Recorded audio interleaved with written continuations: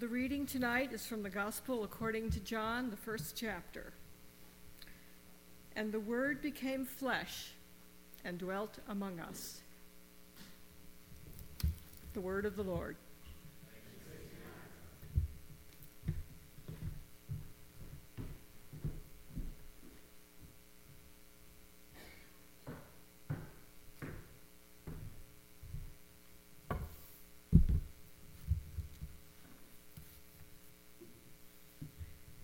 The Word became flesh? Flesh? Really? The pre-existent, the divine, the holy God gets a body? And that's what Christmas is all about, Charlie Brown. And that is such a weird thing. To have a faith that depends on a story about a God who is born into the world in a body, a placental mammal, actually, a higher vertebrate, fully human. That's the story that's in the Gospels. That's actually implanted in our creeds and our liturgies. It's tucked into our dogmas like a Molotov cocktail, ready to explode and re-explode and deconstruct and reconstruct our notions of God. It's a little far-fetched seeming, maybe. Odd. And so beautiful in a messy kind of a way.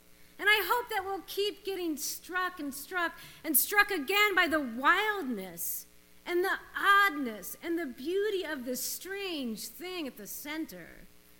God became flesh. I personally hardly ever get tired of thinking of the implications, the details of that. God incarnate, God the Almighty, sucking at his mother's breast, laying on her lap, unable even to hold his own head up, so she cradles it in her hands. God incarnate at 13, finding that hair is growing out of his armpits.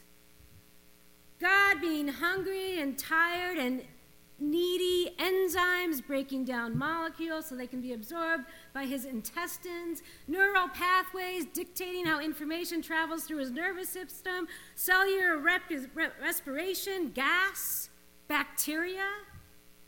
A God who has an anal cavity? It seems like something that junior high boys would make up. It seems like some blasphemy, the crux of faith, near profanity by some counts. If you speak honestly, its details. God with meat on. God in the flesh comes eating and drinking. How wild. And they call him a glutton and a drunk. It's just interesting.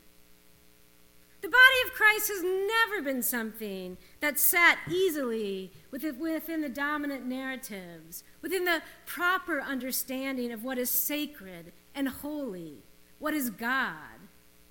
The incarnation has always caused a kind of a ruckus. It's in the stories in the Bible, and then it keeps happening. Jesus becomes the center of this faith, but somehow it still doesn't sit easily. Keeps throwing people off. Fully human? You're kidding me. Flesh? The church fathers, the founders of the doctrine, had a hard time with it. They argued a lot about the whole fully human clause. Marcion thought the incarnation was definitely beneath God's dignity. Tertullian argues for it, and he wins, but it clearly kind of disgusts him. Start with the birth itself, he says, and I'm quoting him here. The birth itself, an aversion, the filth within the womb of the bodily fluid and blood, the loathsome curdled lump of flesh, which has to be fed for 9 months of this same muck, the womb. I love to think of the ancient church fathers, a little bit prudish, a little bit misogynist, having to deal with the physical, with the mother's womb, agreeing eventually somehow that however disturbing it might be to them on whatever level, the body stays. Fully human, yes. And it did, and it will always, I hope, mess with our divisions of the sacred and the profane, our neat categories, our dualisms, our rationalism. I like that it has always caused some sort of ruckus among the fathers of the doctrines and the protectors of the sacred.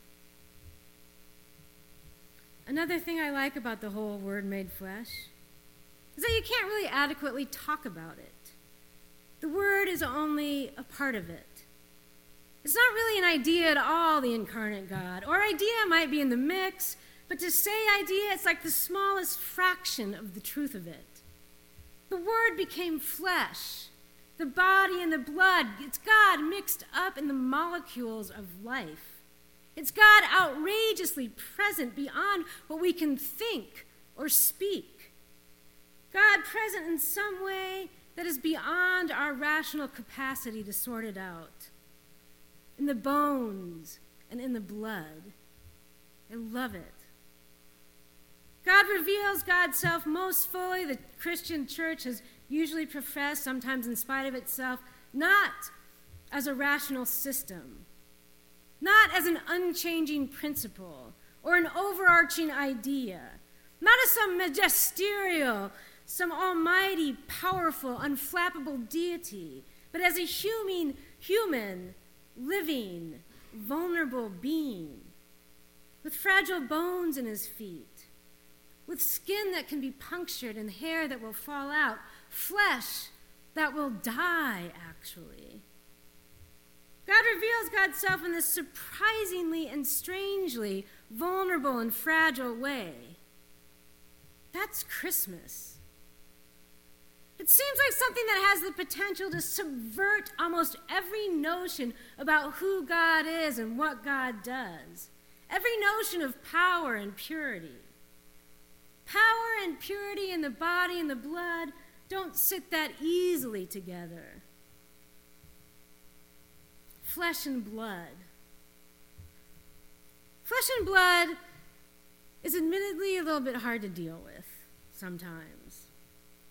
I don't know if you have the opportunity to contemplate roadkill much, but out in the country where I live, the opportunities are endless all year long, and if you run the same path day after day, you can actually watch this surprisingly swift process of decay, from this sort of gushy and bloody thing to dried up skin and bones, from wet to dry, from blood to bones. One day the deer is fairly intact, and the next day apparently some dog has dragged its head off. It's no wonder sometimes we might prefer our God not incarnate, not flesh and blood. The flesh seems so hopeless sometimes. It gets old and it wrinkles and it dies and it smells. It dies. It's mostly that. I think you might only have to encounter roadkill once or twice before you begin to develop Gnostic tendencies. Release that spirit, man, from the gore on the road. We want something, some spirituality, some religion that has nothing to do with that. Flesh that dies. We want some disembodied something, please. There are Gnostic creation myths that tell of an absolute God who is untainted by any sort of association with material reality. A God who is pure truth and pure beauty, maybe remote and unknowable, but pure spirit, consummate nobility. And then the Gnostic myths go, there's this junior sort of God, a lesser God, the demiurge, who was descended in some way from that absolute God, supreme being. And this junior God is not so great, really, according to the Gnostic mythology.